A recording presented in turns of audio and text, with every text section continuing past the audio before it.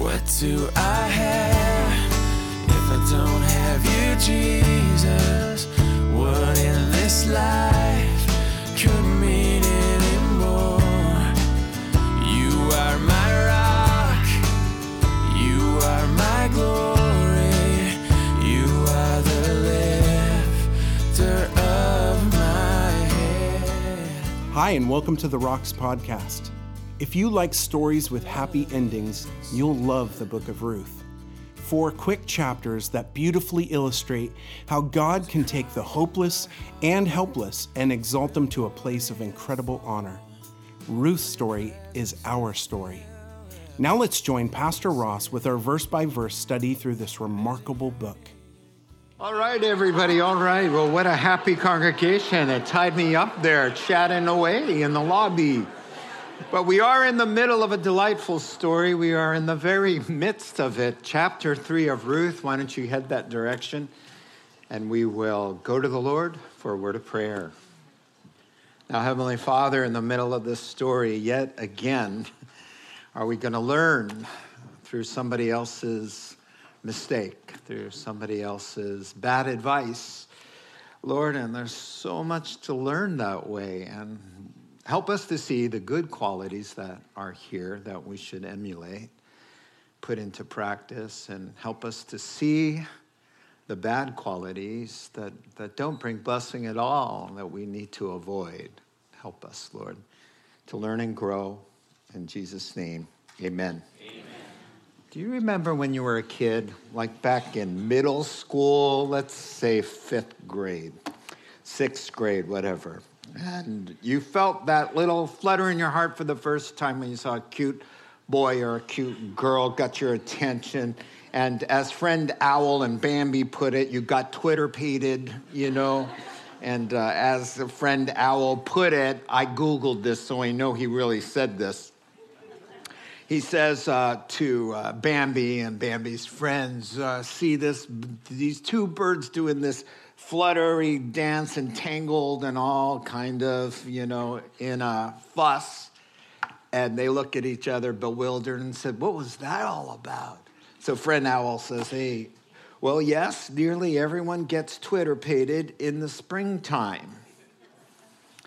For example, you're walking along, minding your own business. You're looking neither to the left nor to the right when all of a sudden you run smack into a pretty face, right? And that's exactly what we have going on here in the book of Ruth. God providentially has allowed a man named Boaz and a young woman named Ruth to run face first into each other. And indeed, she has a pretty face, and he is a distinguished Israelite with great influence and great wealth. And so a little of the background, as some of you haven't been here, we are in the middle of a story where that really the theme is about how a girl can go from, or how a person can go from the wrong side of the tracks, which in this case would be the wrong side of the Jordan, and be from Moab. Moab was a place of God's enemies. How you could go from being hopeless, without God, without any covenant, without God and without hope in this world, into the promised land, into a place of reconciliation with God and love and all that wealth that heaven affords. And this young woman from the wrong side of the tracks has had a conversion experience. She's not a Moabitess at all, really. She's really kind of a new believer in the Lord. And Boaz, this wealthy, distinguished gentleman who they run into each other in that field, happens to own the field and half of Bethlehem, and he can save the day. And he's called the kinsman redeemer. He's the Prince Charming in the story. But the problem is they've met, and they're definitely Twitter-pated with one another. I mean, we can see that. The problem is that there's a hesitation. It's not it's an unconventional relationship. They're the odd couple, if ever there was an odd couple. There's a lot of hurdles to overcome. And so at the end of chapter 2, they've met, and there's some real signs of hope. He's taken a liking to her, and she's come home with a whole bunch of barley grain, and she's sat at his table, and he's taken interest. And Naomi is connected to Ruth. They're both widows. Naomi was married to her father-in-law, Ruth's father-in-law, and so both the son died, and the husband died, leaving these two helpless widows there in the promised land. Well, will Boaz fall in love with this girl? Will he rescue the damsel in distress? Will Ruth go from rags to riches, or from grief to joy? And including Naomi, the mother-in-law, because she's in the same kind of situation, but we don't know. We don't know about, is the feeling that was really mutual? Nobody said anything. They're both kind of holding back. The reader's like, I think they're falling in love, but nobody said anything, and that's dangerous not to know. We all need to know, and that's going to prompt chapter 3. We're going to find out. We're going to move this thing forward, somebody's thinking. Back when you were 10 or 12, it was easy. Here's what you did. You wanted to know if the feelings were mutual, you write a note. And here's what the note would say. I like you. Do you like me? Circle yes or no. And you're all laughing because you did it. And then you folded it into 214 pieces, or times, I should say. And then you just kind of plopped it somewhere where he or she would find it. And for me, they never found it. It was like, I would be like, what's that over there? And it's like a piece of crumpled up paper. Like, well, maybe there's something in that piece of crumpled paper. Oh, yeah. I'm glad it didn't work because, But, guys need to know. Guys need to know, even when we get older. And so a quick little story in my introduction, if you will. Guys need to know, what does she think? Does she like me or not? A couple that we know. They were on our first few dates, whatever. It was still in the wondering stages. It was like, there was no note yet. I like you, do you like me, circle one. But there was necessary information was lacking there. Well, they took an exit ramp, and it was here in Santa Rosa. And the guy took it a little tight, and it caused her, she was already a little close, but it caused her to be awkwardly close and violating airspace, right? And so the face came in, and she went to look at the guy, right? And in the turn, well, she just gave him a little sweet, affectionate peck on the cheek. And the way the guy tells it is like fireworks. It's like, finally, she likes me. She likes me. And so then what I started doing,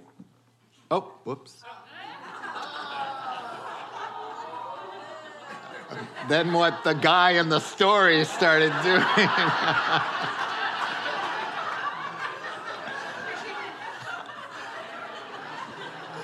Listen, there'll be no surprises in heaven because I spilled the beans here.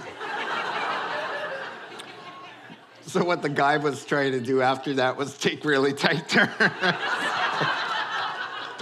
And the reason I thought about that was yesterday we were going around the ramp and I just started doing it and she wasn't catching on, almost caused an accident. And I'm like, hello, remember the first few dates? Come on. So I don't recommend that's the way you prompt, So. Okay, one last thing, and which is so true of chapter 3 and what's really fueling one of our characters to make this thing known is when you don't know, a disaster. All of those videos that go viral of catching the girl by surprise. And so the guy thinks he knows. And so he gets down on one knee and everybody's got a camera and they're surprising her. But little did he know that the answer wasn't going to be yes. The answer was going to be no. And now the whole thing's going to go over the internet and everybody's going to know it's terrible. So, listen, Naomi in the story, the mother-in-law, who's at home waiting for this to happen already, right? She's not going to be in that situation. She wants to know what's going on. How does he feel? Is he going to marry you and save the day or not? What you guys, and here's the deal. It's the last day of the harvest. So it's either it's going to happen today in Naomi's mind. This is the last day you're going to be in the field. Did he say anything? Did he say anything yesterday? Did you say anything? Well, no, Mom, we're not talking like that. Well, why aren't you? The clock is ticking. Listen, I'm going to come up with a plan. I know what to do. Chapter 3, verse 1. One day, Naomi, her mother-in-law, said to her, my daughter, I got a plan. Should I not try to find a home for you where you will be well provided for? Isn't Boaz, with whose servant girls you've been with there, gleaning, a kinsman of ours? Tonight he'll be winnowing barley on the threshing floor. Verse 3. Wash and perfume yourself and put on your best clothes. Then go down to the threshing floor, but don't let him know you're there until he's finished eating and drinking. When he lies down, note the place where he's lying. Then go and uncover his feet and lie down. He'll tell you what to do. And then she says, I will do whatever you say. Ruth gulped and then answered, because that's what I imagine her reaction being. And so here we go. This message is brought to you by the letter P. There's going to be plenty of them, all right? And the first one is a provocative plan. And indeed, it is some really shady advice. This woman is capital D desperate. She's tired of waiting. She is tired of no news. She is tired of sitting around and watching the spinning wheel of death, right? You know, on your computer when things are, the computer's thinking, but nothing's happening, right? Well, there's a force quit here, right, available. And Naomi's going to force quit. She's going to make this happen. We're going to out him tonight. And here's the plan. And it's provocative, it's a plan, and it's not a good one. It is not holy, it is not safe for her, it is not wise, it is not good, but it is the result of living 10 years out of fellowship with God's people. She's been in the unpromised land of Moab, right, for 10 years. That means no festive holidays, no congregations, no teaching of the word, no sitting under the word of God, as her fellow Israelites would be doing. No believing friends. None of that. And so when you live in Moab and you don't have constant infill, then what happens is Moab gets a hold of your heart. And instead of being renewed in your mind by the word of God and by the presence of the Lord, you let the world squeeze you into its mold. Romans chapter 12 and verse 2, where it says, don't do that, you'll be sorry. But she does that. Now, I will say this about Naomi. Things are looking up. She loves her daughter-in-law. She has had a struggle with bitterness, And somebody said, wow, we've been hard on Naomi. I've never really learned or seen some of these examples from her life. Now she blames God for all of her troubles, and she tries to dissuade the girls from leaving Moab and their gods to coming to new life in the promised land 3 times. Says, why would you want to come with me? And so she's been in a kind of a dark place, right? And so from that dark place, this is wisdom that just comes from Moab. And I'm gonna explain this to you. Now, somebody was surprised about seeing Naomi painted in such a sort of an unforgiving, ugly light at times, right? But you know what? Listen to me. The Bible includes characters that are human beings who are broken in ways just as you and I are broken, just as sinful, just as vulnerable. And even the most venerated Bible heroes are shown for the good, the bad, and the ugly, the warts and all. It is not a service to God's people to tap dance around and romanticize characters that have obvious flaws. Because how would we ever learn from the flaw if we're too busy denying that it even exists? Because it's Naomi, right? Well, then you may repeat some of her bitterness and blaming God for all your troubles because you're not willing to see, wow, that wasn't right. It's not saying that she's not a believer, but sin persists in the hearts of believers. And we have to see it for what it is and not kind of whitewash it away. And so that's what we're going to take a look at. Listen, one writer said, well, it's nice to see Naomi thinking about others. Because she says, my daughter, you know, I didn't tell you to go looking for the food in the first place. I've been too wrapped up in myself. But it's time for me to do something for you. So isn't it right for a mother to provide, you know, and kind of get involved and help you have a happy home? By the way, the word there for home is the word rest in Hebrew. It's everything God thinks a home should be: security and rest. And she says, that's what I want to do for you. Not just so you come home every day with a little grain and gifts, but we need to kind of make this permanent, right? And so I've got a way to do that. And sadly, as the writer went on to say, her intentions are good, her love is genuine, her advice, though, is foolish and worldly. This is not the godly counsel of a believing parent. And I'll make my case for that for sure.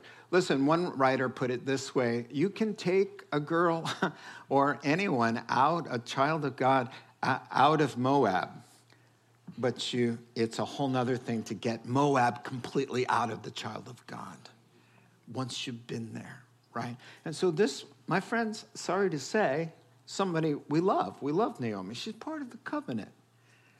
And she loves her daughter-in-law, and she has good intentions. But she has some brokenness, and we need to look at it instead of tap dancing. And her brokenness manifests big time in the advice she gives to her very godly new convert, fragile in her faith, daughter-in-law. So we're going to take a look at that now. Now, that's what she wants, you know. She wants to help. Now, there's a reason for why the two lovebirds haven't kind of declared things outright. Let me just remind you really fast. For Boaz, he's unsure, right? Definitely finds her attractive, and his heart goes out to her, right? But he's a little older than she is, and he's thinking there are younger, more attractive guys that she might be interested in. And is the fact that he's not the most attractive Hebrew in the house of bread, that's Bethlehem, right? Is that why he's available? So he's thinking, you know, just because I have the right, he knows he's a kinsman redeemer. And he knows he can just say, hey, look, you're my property. It's in the law. I can marry you. He's not going, he's a man of valor. That's what he's described. It means character. He's a God-fearing man. And he cares about her. So he's not going to force himself by saying, technically, there's a rule right here. I can turn to you right here in Leviticus and show you my responsibility to marry you. Right? But he's hesitant because maybe she doesn't want to be married. Maybe she doesn't want to extend the line. She doesn't have to. So there's questions. That's why Naomi can't get the answer. Because he doesn't know. He's like, you know, I could, but what about her? Because love cares about the other person. So ladies, when the guy is pressuring you to be immoral, to get what he wants, he does not love you. Because love will put your needs first and what's best for you, and he will die to himself if that thing he's requesting is out of God's will for your life or harmful to you and your interest. And that's the kind of guy he is. He's like, I'm not ready to commit. I don't know if I asked her, she might say yes just because she needs the money. So he's stuck, and for her, on her side, she's unsure because is he going to risk his reputation? Yeah. Am I going to just go up to him and say, hey, it's your job. You're a kinsman redeemer. You got to marry the Moabitess. Or marrying a Moabitess, even though she's not really a Moabitess in her heart, that would be very socially awkward for him, a Jewish man of influence. I mean, not only is she a Gentile, which wasn't kosher to do, she's from a long line of terrorists.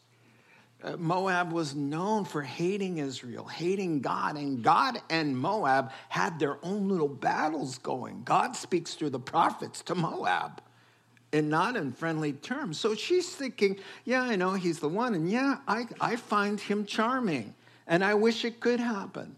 But you know what? Maybe he doesn't want to be married to me. So, of course, Naomi's pressuring, and she's trying to say, Mom, it's complicated. Yes, I think, but no, I don't, right? So she's like, I'm done with this. I am done, and here's her plan. Born of the world, not blessed of God, they will prevail by the grace of God and in spite of her bad counsel. Here's my plan. Let's get this over and done with. Let's get you married tonight. And here's what I want you to do. I'm going to make you, and no tap dancing allowed here. I'm going to read it the way it is. I want you tonight to make yourself, girl, I want you to maximize your cute ability, all right? I want you to get your makeup on. I want you to take a bath. I want you smelling good, so much good. I want you to break out the anointing perfume and make yourself smelling and beautiful clothes. And I want you pretty, smelling good, clean, ready to go for a night. And then I want you to sneak in while he's sleeping into his bedroom, as it were. When nobody's around, the word quietly will mean secretly. And I want you to uncover him and get under the covers with him. And if you want to tap dance around that, get busy, because you're going to need some really good tap shoes and some tap lessons. You know what she's saying? She's saying, listen, and I know why she's doing it.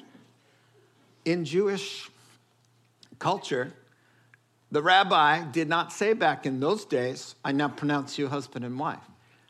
You're not married until you consummate the marriage.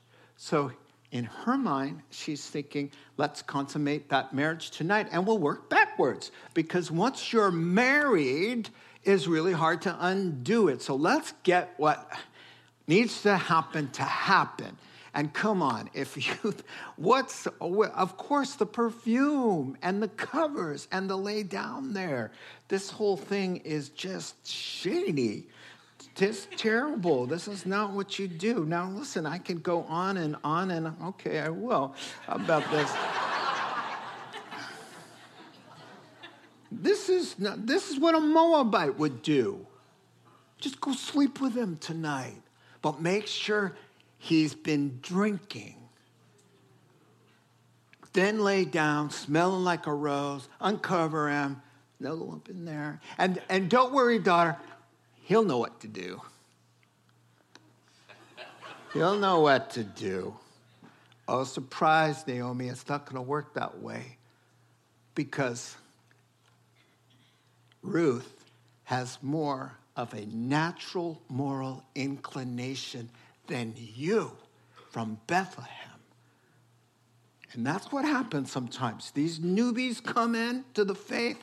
They get like, whoa, their eyes get open. They start reading the Bible, and they're like, oh, wow, look at what God showed me. And they're all excited, and they have a love for God that surpasses everybody. Everybody's like, calm down, dude, calm down. Oh, yes, praise the Lord. And that's kind of what I see happening here. Let me just tell you.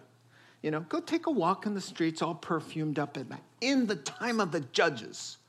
Go out in the night. Go out there.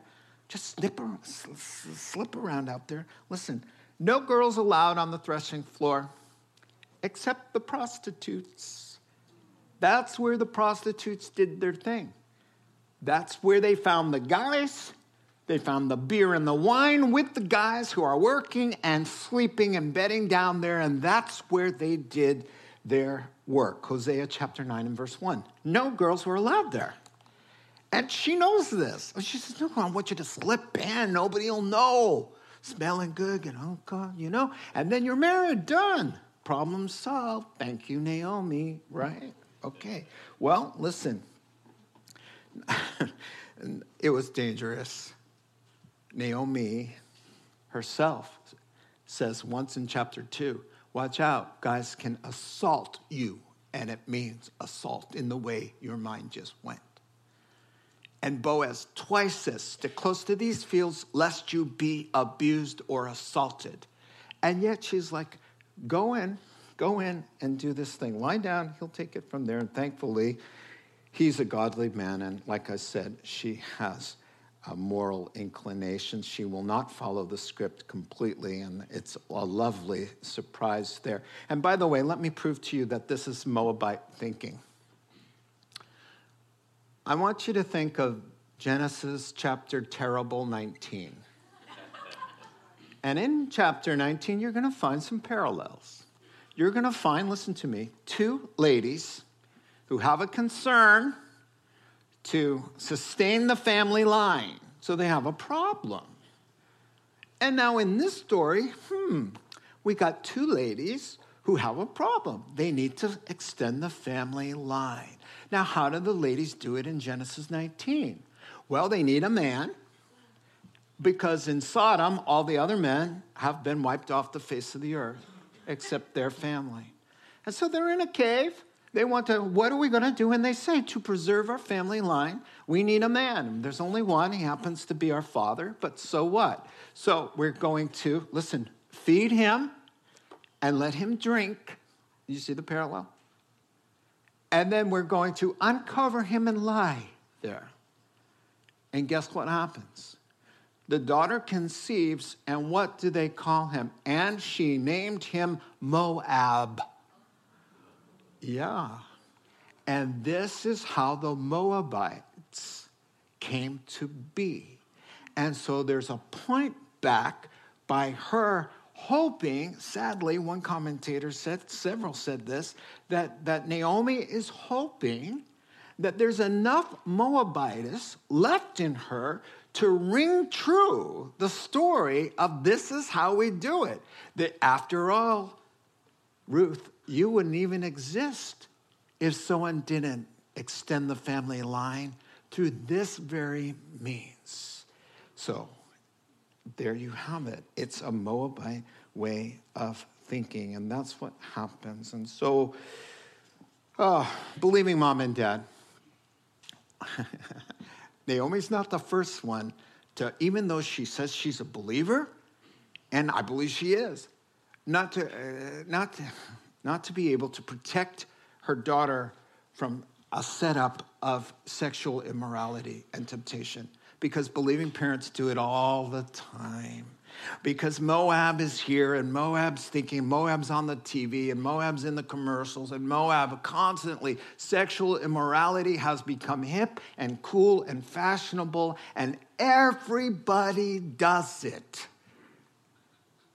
And so believing moms and dads, like Naomi, just say, well, go ahead and have the honeymoon first, and then get pregnant, and then propose, and then have the marriage. Believing moms and dads, come on. You have minor kids alone in the bedroom with the boyfriend? Come on. That's a Naomi thing. You're allowing right under your nose your minor children that God has given you. You're saying, but it's everywhere and everybody, and I can't. And so you're going to have a trip to Disneyland and let them stay together in the room? And young person, well, we got to know how that works together before we get married. That's a Moabite thing. That's what Moabites do. Don't you think that if you trust God, he's factored in every layer of intimacy in every possible way that you're compatible or not compatible. Trust God. Listen to me.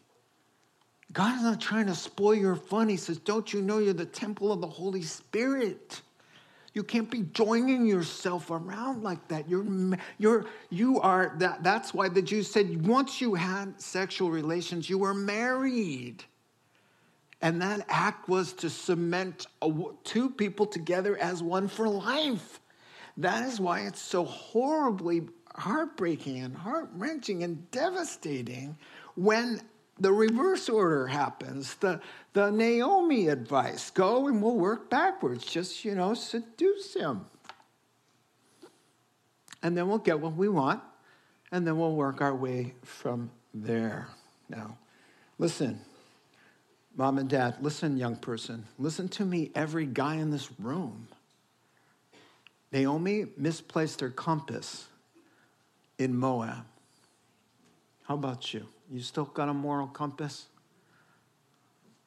You're going to look really weird and uptight and take a lot of persecution for it. I know I'm digressing, but maybe God has a reason for it, hopefully. I know a couple who waited until their kiss at the wedding to kiss and everything else. And they were both virgins. And she told me, I suffered terrible persecution when people find out about that. It's Moab. Are you a Moabitess? Are you a Moabite or are you a Christian? I'm just asking. So the plan goes on, and she doesn't follow script. So she goes down to the threshing floor, all dolled up, and did everything her mother-in-law told her to do up to a certain point. Verse 7, when Boaz had finished eating and drinking, by the way, he doesn't get drunk. Boaz is a man of valor. It was a disgrace for a Jewish man to ever be drunk. And so he's self-controlled. He's able to drink responsibly. I mean, he knows. You will never find him drunk. So he's had his beer, whatever. And he's in good spirits. He's not inebriated. He went over and lied down at the end of the grain pile. Ruth approaches secretly, uncovers his feet, and lays down. Now, interestingly, she lays somewhere different than her mother suggested. In the middle of the night, something startles the man, and he turns to discover a woman lying at his feet. Who are you? He says. Yeah, I would have had a heart attack right there. Who are you? I'm your servant, Ruth, she said. Spread the corner of your garment, and really it means wing, and she's quoting what they would say at weddings. Spread the corner of your garment over me, since you are legally kinsman redeemer. The Lord bless you, my daughter, he replies. This kindness is greater than that which you showed earlier. You have not run after the younger guys, whether rich or poor. And now, my daughter, don't be afraid. I will do for you all that you ask. All my fellow townsmen know that you are a woman of noble character, quoting a line from Proverbs 31. Although it's true that I am near of kin. Yes, I'm on the list. There's this dude, a kinsman redeemer, nearer than I. Bum, bum, bum. Stay here for the night, and in the morning, if he wants to redeem, good, let him redeem. But if he is not willing, as surely as the Lord lives, darling, I'll do it. Lie here until morning. Okay, let's talk about this. I promised you peace, right? So purity prevails in spite, yes. So here we go, the proposal, right? Because Ruth is going to propose to Boaz, and it's a lot better than what Naomi had in mind. So the night comes. There's been productive work, threshing, They take the wheat, the stalks, and beat it down, or have cattle ride over it, run over it with carts, and separate the husk from the kernel, the grain, and then they'd thresh it, throw it up in the air, and the wind that was always blowing through those parts, would separate the chaff from the grain, and they would store up in nice little piles. But they had to sleep there during those festive parties because back in the time of Judges, thugs, gangs would come in and say, wow, thanks for growing it.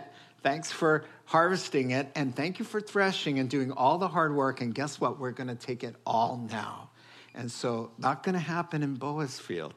So Boaz and his guys, they're camped out, right? And so that's what's happening here. He's eaten. He had his glass of wine. He's fallen asleep. And somewhere around midnight, well, before that, she enters secretly, untucks his toes, right? But listen, she departs from the script. She said, untuck him and lay down. Because uncover him, lay down. She uncovers him, and she can't bring herself to do it, so she lays at his feet. She's obeying Naomi, but just not really in the sense of laying down next to him. So she lays down with a silent prayer. I imagine, dear God, save me. I submitted to Naomi out of, I came under her, God. Now I'm looking to you. Please help. So midnight comes and something startles him. And I'll tell you what it was. It wasn't the fact that she uncovered him. The Holy Spirit startled him so that when he awakes, he's in a place of fear. He's in a place of danger. He's not in a happy place, you see? So God, right from the start, wants to alert this man, hey, something's not quite right here, right? So he's already being set up to not fall for the perfume, for the makeup, for the dress, for the whole thing. But she's prevented that by laying at his feet, which servants would do. Because goodness forbid, if a master woke up in the middle of the night and had to get a glass of water all by himself, right? So a servant would actually sleep at their feet and just say, when he stirred, I want the window closed, or I need some water, or whatever it is. The servant would say, so she puts herself in the place of, here I am. I'm not here for any other reason, or she would be in a different place next to him. She's at the feet, and she says, I'm your servant. She doesn't use the lowest rung of the word servant, which she did first chapter. Oh, we've graduated. We've graduated to more of an indentured servant, kind of a willing servant, a beloved servant. She's saying, listen, I like you. Do you like me? Do you want to get married? Right? And here's how she does it. Instead of consummating the marriage, she says, how ingenious and creative. She says, spread your wing over me, right? And she says, you're my kinsman redeemer. Now, look what she's doing here. Spread the corner of your garment over me since you're my kinsman. Now, what fast thinking, right? Because garment, it also means wing, right? So she's like, I uncovered him, but you know what? And here's what Israel used to say at weddings. When did God ever tell a woman in the Bible to slip into someone's bedroom and lay down and uncover them and make sure he's had something to drink? Yeah, that's not a cultural thing. That's called a tap dance, all right? In this case, she's saying, I'm your servant, here I am, take me under, and here's what she's doing. He quoted that to her when they first met. She's being romantic. She's saying, remember when you said, you gazed into my eyes, and you said, oh, daughter, may the God of Israel, whom you have come seeking refuge, may he put his wing over you. And now she's saying, would you answer the prayer that you prayed for me? Would you be the answer to the prayer you prayed to God for me? Let God use you to answer your own prayer with the words that you said. And people, Jewish couples, get married under a cloak to this day because of this verse in the Bible. Let me show you a kuppah. This is from this verse. And the reason they go under that is say, A, the Lord is said to spread his wing or cloak over the nation of Israel. And it's Ezekiel, I think it's 16, where they get that from. But they take it a step further to say this belongs to the husband. And you're coming under the husband's garment or wing now as being joined to him for provision, for protection, to be filled with his love and his wonderful protection. So thank you. You can go back to the verse. And so that's just beautiful. So that's what she's saying. She's saying, I'm a widow. I'm in need. I know you're able. I don't know if you're willing. But if you did ask me, I would certainly say yes. And look at him. Look at him. First of all, when you are in a situation as a man and sexual temptation comes your way, you do a couple things that he does. And you know he's in bed. He's rubbing the sleep out of his eyes. She smells wonderful. She looks beautiful, and he already has the feelings for her. But what does he do? He brings God. First words up. Here we go. The Lord is in this. The Lord bless you. Bring up God. That's what you do. I remember a guy at Bible college said, there's this girl was badgering him to take her out on a date. And he said, I'm just really not interested, but, I'm going to take her out. And then afterwards, he came back to the dorm and he told us the story, And he said, she was driving, she drove, and she went to the loop where it's dark, and she parked the car and shut off the engine. And then he said, wow. I was like, what are we doing here? And she goes, just parking and spending time. And he was like, oh. And he said to everybody, and everybody died laughing. He said, I kept bringing the Lord up. He said, I looked out and I looked at the sky and I saw the moon. And I said, isn't it amazing, he says? Isn't it amazing that God made the moon? And he made our lives. And how does he do that? The Lord, the Lord, the Lord, right? Well, here's what he says. He brings up the Lord. He remembers, I'm in a covenant. The Lord is in this. The Lord bless you. My daughter, oh man. He's reminding himself, you're his daughter. You're somebody's little girl. I'm not going to exploit you right now. He's going to tell himself, my daughter, think of her in terms. They're going to end up married. Spoiler alert. Sorry, I said it after. You know what? But he has that godly thing about women and not treating them as objects, but to be able to say to someone you're attracted to, and at a wedding proposal, my daughter, God, my daughter, the facts are here.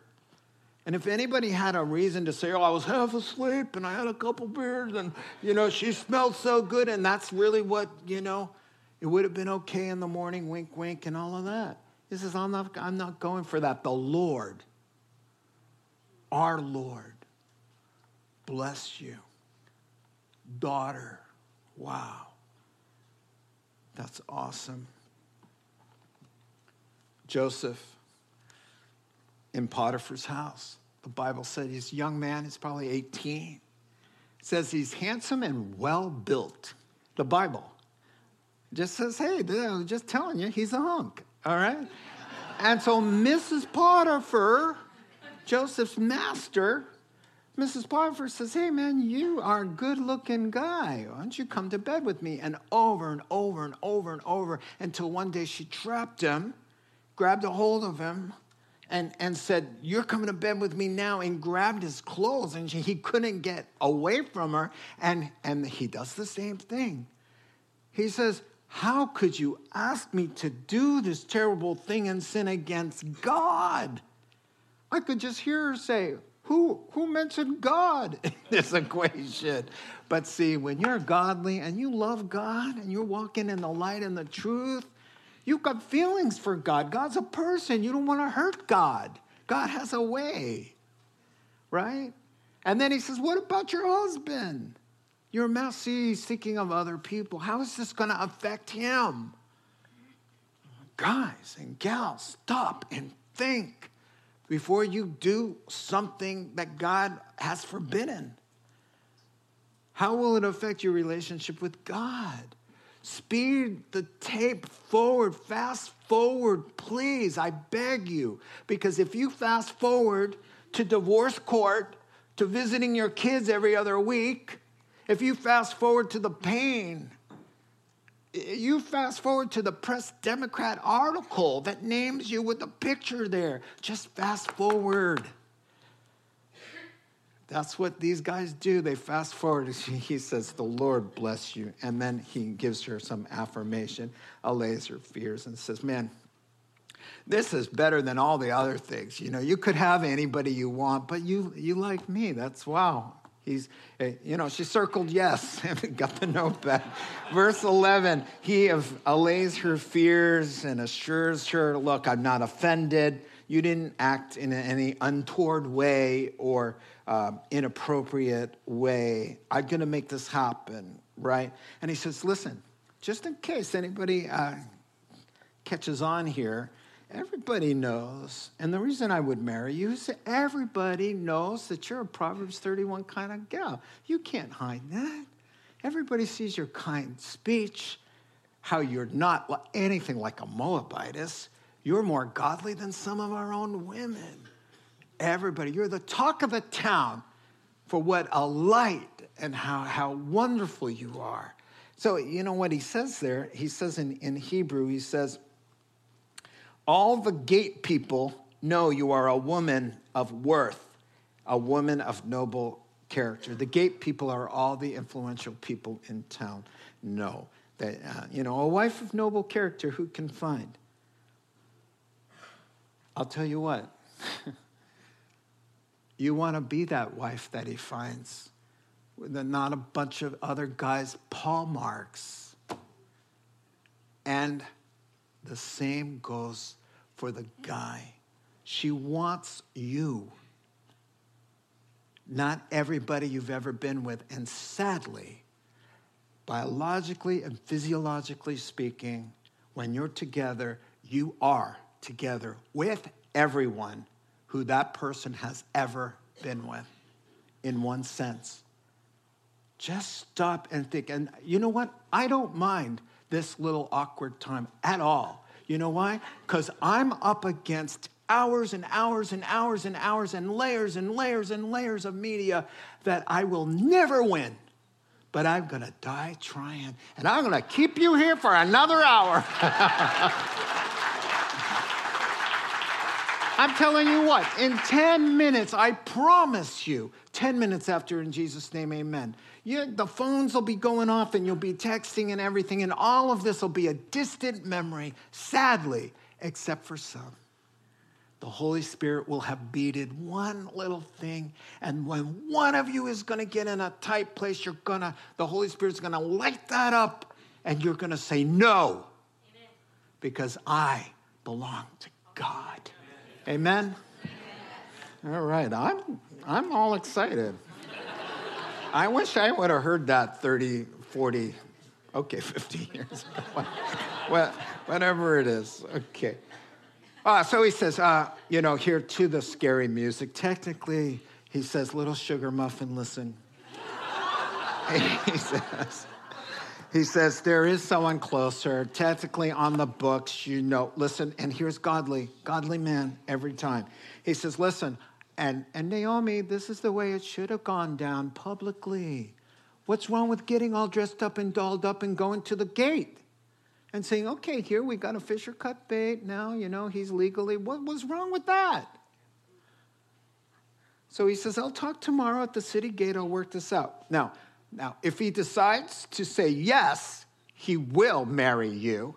Well, look at godliness. He says, that's fine. He's thinking in his heart, at least you'll have a husband.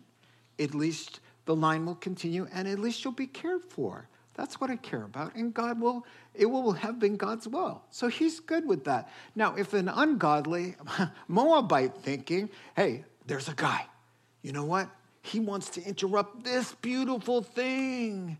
right? And you know what? He legally can. But you know what? I got more money than him. I'm going to offer him a little bribe, sweetheart. You know, no worries. See, that's the Moabite way. Or worse yet, he says, you know, if he thinks he's going to marry you, you know what? I got a friend named Guido. All right? And where is Guido? There. We have a Guido here among us. I assure you this Guido is a loving, godly man.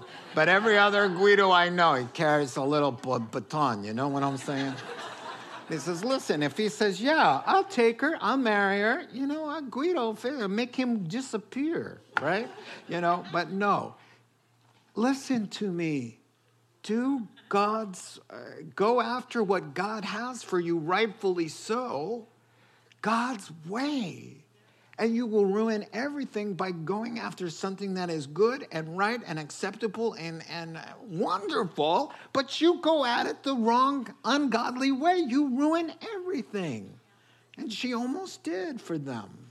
But he says, no, I'll go talk. It'll be okay. You know, stay here. Why stay here? It's dangerous out there. Lay down and don't be seen. Well, of course not. She's a Proverbs 31 woman, not a dolled up prostitute like Naomi kind of set her up for, slinking around the threshing floor at night. And then she's seen by somebody. The town gossip sees her leaving the threshing hall, right?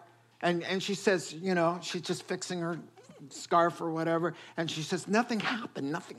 Naomi's telling me, you know, nothing happened. And the town gossip says, of course it didn't. And then she goes to her friend. Guess who I saw leaving the threshing hall? Little Miss Moabites. Sorry.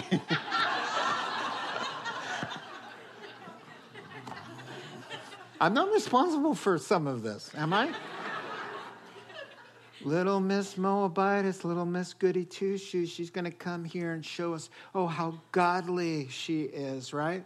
Well, I got news for you. She spent the night like an everyday, common day hooker at the threshing. Well, no such thing. That's why, friends, the Bible says, the New Testament says, avoid the very appearance of evil. If it looks bad that your truck is out there, single man and a single woman, and you got a bumper sticker that says Jesus loves you, and you're there till 1 a.m, and then you love to say, nothing happened. It doesn't look like nothing happened. It doesn't feel like you're up there having a Bible study at 1 a.m. And nobody, including me, believes that you were having a Bible study at 1 a.m. That's why the Bible says, see to it that you avoid the very appearance of evil, and let not even a hint of sexual immorality be named among you. Those are 2 scriptures for you. And so we move on. So we're done here as soon as we get through this. So she lay at his feet until morning, but got up before anyone could be recognized. And he said, don't let it be known that a woman came to the threshing floor, guarding her reputation. He also said, bring me the shawl you're wearing, hold it out. When she did so, he poured into it 6 measures of barley and put it back on her. Then he said something cryptic, okay? Then he went back to town. Okay, when Ruth comes home to her mother-in-law, Naomi says, of course, how did it go, my daughter? Then she tells her everything Boaz had done for her and added, and here's where commentaries just busted this new thought out for me. He gave me these 6 measures of barley, saying, don't go back to your mother-in-law empty-handed. Then Naomi said, wait, my daughter, until you find out what happens, for this guy's not going to rest until this matter is settled today. And so I promised you a P, right? The pause. And thankfully, it's not a pregnant pause. It could have been. Naomi's advice there, wow. All right, so listen, my first takeaway is when there's a dream on the horizon, folks, how many times have you noticed there's usually some sort of threat to that opportunity arises? So opportunity and opposition in God's world, you see that hand in hand a lot. Now, let me just tell you, God uses pauses and snags to, first of all, to weed out his people, weed out things in your heart. He likes to just push pause and say, watch this. And then either you get somebody who says, okay, let's wait, trust God. Let's put it in God's hands and do it his way, keep soft and all of that. Or B, let's manipulate things. Get all dressed up, make it happen. Go down there. A little perfume, a little sneak under there. You know, he finds out who's who by turning up the heat or bringing a snag or and then suddenly you find out who's who. That's the only way. So remember that. He's doing that. Listen, God loves pauses because he's setting you up for something beautiful if you handle the pause correctly. Because what a pause will do will just heighten the intensity. You start praying, then he can glorify himself in such a more powerful way. Listen, Friday he dies. There's a pause. He loves pauses. And he says, oh, I bet you didn't see this coming, even though I told you 100 times. And then up from the grave, he arose. And it's going to happen again. Let me quickly close up and wrap up by saying this. Now, he's a perfect gentleman. Now to the part that I never saw. No chocolates for Naomi, no flowers, but he says, hold out your shawl. Let me scoop 6 measures of that in there. And very carefully, he sends a message to Naomi. And she says, Mom, he said, don't go home to your mother-in-law empty-handed. And she got the message, say all the commentators. He's saying, I'm on to you. I know who was behind it. I know you're insecure. I know you're trying to make it happen, right? But guess what? It's not going to go down your way. But I am the one, and I am going to provide for you, even though you're insecure and uptight and scheming to have it your way. I'm going to fill you, who always come back. She's always saying, oy vey, I'm empty. I went away full. Look at me now. I come back, I'm empty. My cupboards are empty. I'm always empty. I'm empty. So he's saying, look, chillax. I'm on to you. I'm the dude. I'm going to take care of you. Look at this. And so she opens up and says, surprise. This is what he's saying. You can trust. And it worked. Look at the last verse. So she says, okay, here's what we can do. Only one thing we can do. Wait. Oh, finally, it took 3 chapters. Yeah, she says, wait. And in that is, implicit in that, is a trusting, a letting go. A trusting. I don't know, worship team, how spontaneous you all are, but I would love to sing that song again, the Let It Go, Through It All. Yeah. Did you get that? Nice. All right.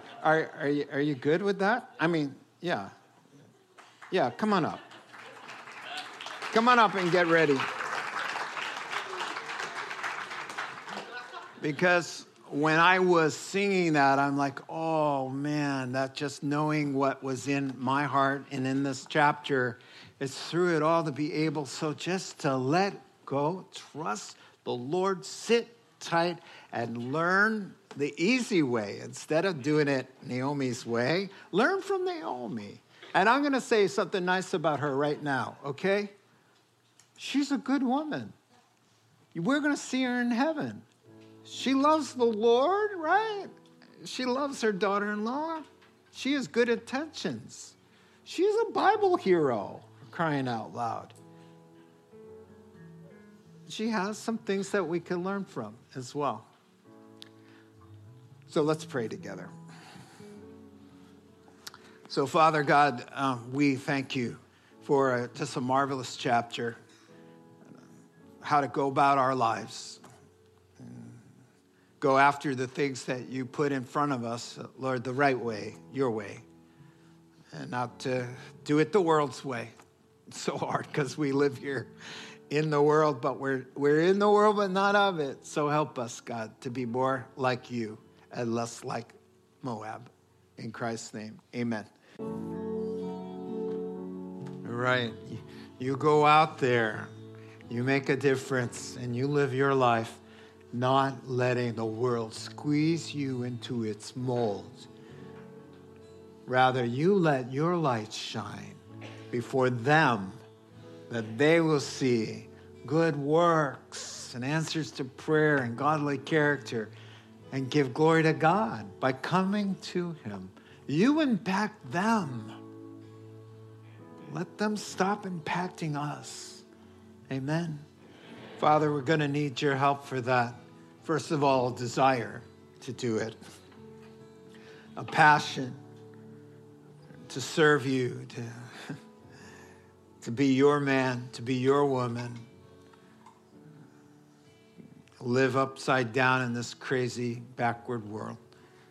Teach us, help us, protect us, we pray, as we step out for you. In Christ's name, amen.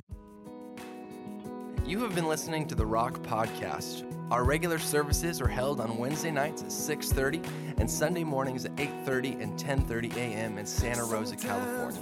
If you would like to learn more, please visit our website at cctherock.org.